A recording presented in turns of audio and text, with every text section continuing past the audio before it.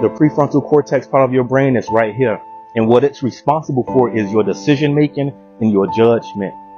Two things to know about the prefrontal cortex is if it's not fully developed, which it finishes fully developed in mid to late 20s, that results in impulsive decision making and judgment.